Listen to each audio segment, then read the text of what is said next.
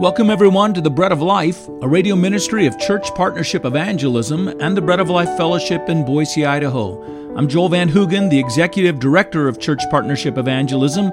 It's our joy to bring these teachings to you from the Word of God. If you wish to learn more about our ministries abroad, go to traincpe.org, and to learn about our church fellowship in Boise, Idaho, go to breadoflifeboise.org. It's an honor to have you listening and joining me around the Bread of Life. Our lesson today is taken from the recent Resurrection Sunday. The cross and the resurrection of Jesus Christ should ever loom over the teaching of the church. We are left with ethical messages, efforts at social engineering, political speech, or motivational exhortations, or even just innocuous forms of entertainment without the death and resurrection of our Lord informing all we say and teach in the church. Luke 24:36-43. And as they thus spoke, Jesus himself stood in the midst of them and said unto them, Peace be unto you. But they were terrified and affrighted, and supposed that they had seen a spirit. And he said unto them, Why are you troubled, and why do thoughts arise in your hearts? Behold my hands and my feet, that it's I myself. Handle me and see, for the spirit hath not flesh and bones, as you see I have. And when he had thus spoken, he showed to them his hands and his feet. And while they yet believed not for joy, and wondered, he said unto them, Have you here any meat? And they gave him a piece of broiled fish and a honeycomb, and he took it and did eat it before them. Now, the reason I'm kind of reminded of this passage is this morning my son sent a little text to us telling that he got up to do a devotion with his 3 older boys. And the youngest of those boys, Gus, is about 3.5 years old. Or 4 years old. He's taking them through a little devotional on where to look for Jesus. Why would you look for Jesus in a cemetery? That was the name of his little devotional. You don't look for someone who's alive in a cemetery. And he tells a story of how they went to the tomb to find Jesus, but he wasn't there.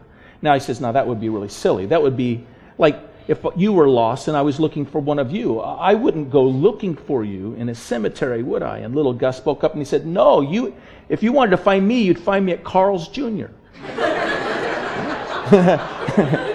He'd be somewhere getting something to eat.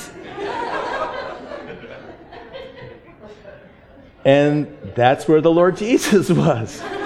He shows up, and they think they're seeing a spirit. And he says, do you have anything to eat? And then he sits down, he eats in front of them, and they're all watching him devour a piece of fish and some honeycomb. He's alive.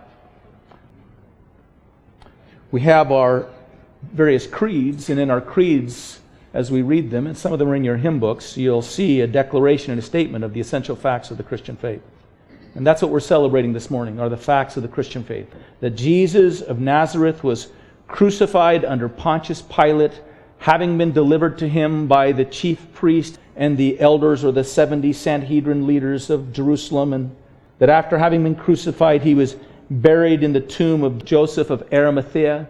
And then on the Sunday following that burial, a Sunday just like today, he rose again from the grave.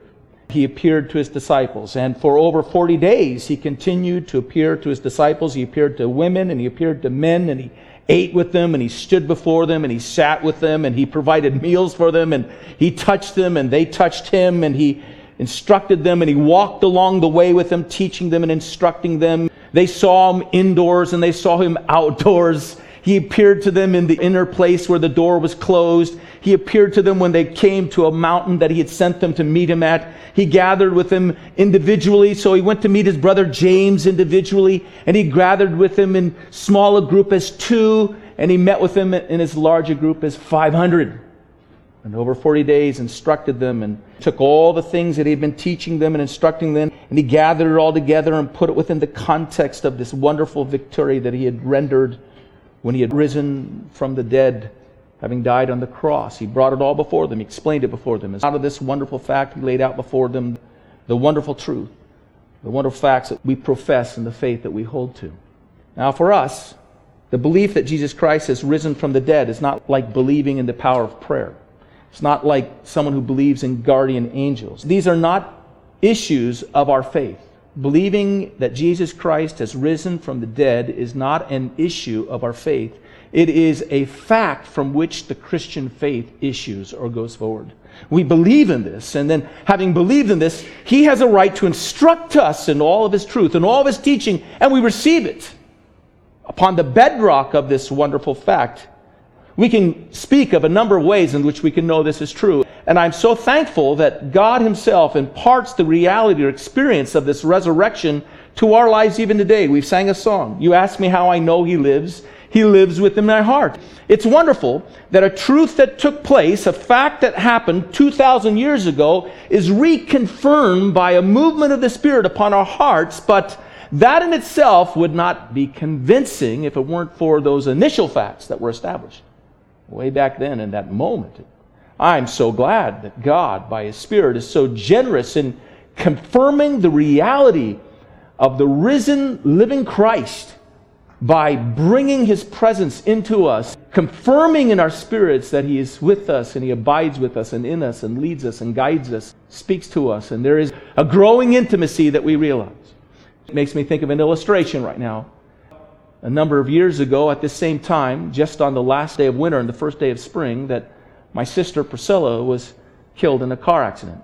This morning I was over in my office and I was wanting to listen to some music while I was doing a little preparation. And I was trying to find the different songs I might open up to listen to, and there was a folder in front of me I hadn't seen for a long time, and I started playing it, and it was the voice of my sister singing in a little concert she had given.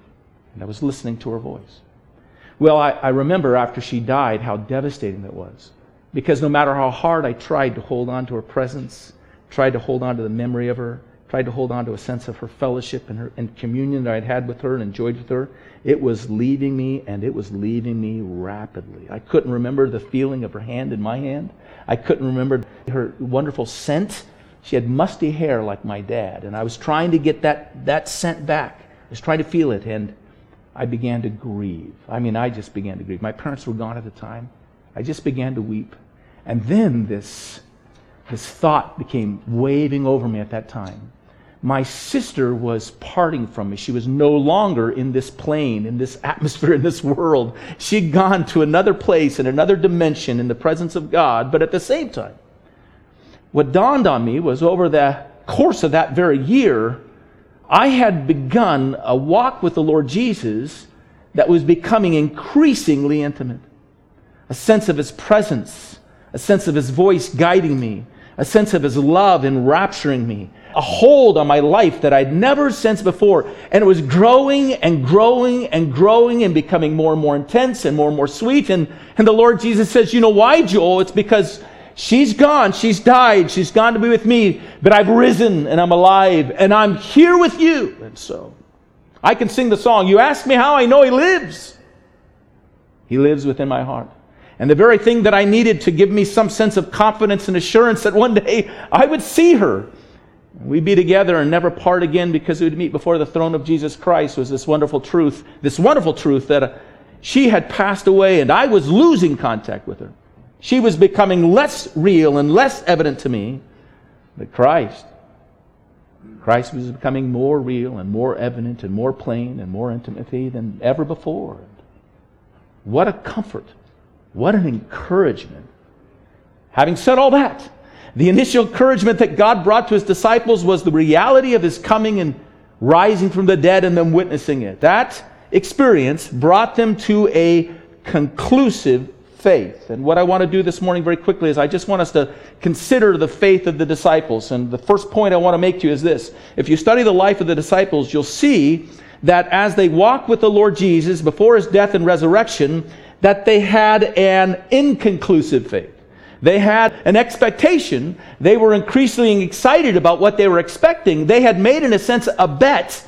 They had made an investment thinking that this one was the Messiah, and they began to follow Him. They'd left their wives and their children to follow and learn from Him, and they'd left their occupations and their careers in this hope that this one was the Messiah, that He was the Savior. And at the same time, although this is where they were leaning, there was something inconclusive about their faith. You'll see that they were increasingly leaning that way. At times they were discouraged because they saw opportunities that the Lord Jesus had to seize hold of the moment. There was a moment when all the people had gathered around Him, this massive crowd, and He fed them all with a few small loaves and fishes that he broke and ministered to all of them and served to all of them. They were the ones who distributed it. They kept seeing the food multiply and the people being fed. And at that moment, it says the people all wanted to make the Lord Jesus a king. This is the moment in which he can ascend to his position as the Messiah, the one who will throw off the yoke of foreign powers and their bondage over Israel. He will establish himself and reign on David's throne.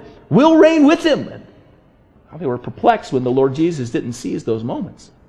He continued to go about and teach the rules and the ideas of his kingdom, but he wasn't taking and seizing the opportunities they thought he had to take that position. But still, they were on a journey to become more and more convinced that this was the Christ. And they said at times, "You are the Christ," or their belief that he was in the Christ. In fact, the very first time they had met him, it was Philip that went to his friend Nathanael. And Philip said, "We found the Messiah." They'd only heard him for a short while. They hadn't even seen anything from him at this time. They just heard some wonderful teaching, and they'd heard the testimony of John the Baptist directing them towards the Lord Jesus. This has got to be it. Let's follow him. Let's learn from him. And they did. Story of Peter. You might remember an account. I think it's in Matthew chapter 16. The disciples are walking along with the Lord Jesus, and the Lord Jesus says to Peter, "Who do people say that I am?" They said, "Well, some think that you're Elijah, and some think that you're Jeremiah, or one of the prophets, or John the Baptist. You're a reemergence of these individuals in this day and this hour." Then the Lord Jesus said, "But who do you say that I am? Who do you say that I am?" And Peter immediately said, "You are the Christ. You are the Messiah, the Son of the living God." I think when Peter said that, he slapped his hand across his mouth. He couldn't believe the words came out, but that's what it came out. And the Lord Jesus said to him, "Peter, flesh and blood has not revealed this to you. You didn't come about to this conclusion by your own powers of reasoning, your own deductive thoughts. But my Father in heaven has revealed this to you." Peter, you're just stating what God has put in your heart to state. This is God's revelation. This is God's understanding, and he's declaring it through your lips. But at the same time, even though we see these moments, we also see that there was some self-doubt within them about who Jesus was and how they would live. As they were making their way up to Jerusalem on that last week before Christ went to the cross and died, we're even told that they were debating among one another which one of them would be the chief or the lead or the head and sit at his right hand and his left hand in the kingdom of heaven. Which one would be the significant leader and the top dog, you might say, in the kingdom of heaven, ruling under the Lord Jesus Christ. And you remember the Lord Jesus corrected them and told them that if they would lead, they had to be servant of all. But that was their debate. That was their discussion. Kind of odd, because this was at a time when the Lord Jesus was actually verbally teaching them that he was going to Jerusalem, and that he was going to be beaten, and that he was going to be crucified, and that he was going to rise, and it went right over their heads, and they continued with this idea, this thought. But having said all that, I think still it's safe to say that although they were leaning more and more to be more and more convinced that Jesus Christ was indeed the Messiah, and they had committed themselves to that idea and that concept, and they had laid down the wager, you might say, of their lives that this would be the case, at the same time there was something within them that made them think it was possible that they could change their minds. It was possible that if Christ did not, in a sense, answer their expectations, that they could find themselves coming at him from a totally different position. You can join us in the next broadcast, and I'll explain this conclusion that the disciples were not as convinced of who Jesus was as they made out. That in the back of their minds there were unsettled questions that were finally answered in his resurrection. If you wish to learn more about the ministry of the Bread of Life, go to one of two websites, traincpe.org or breadoflifeboise.org. Until our next time together around the Word, may God bless you.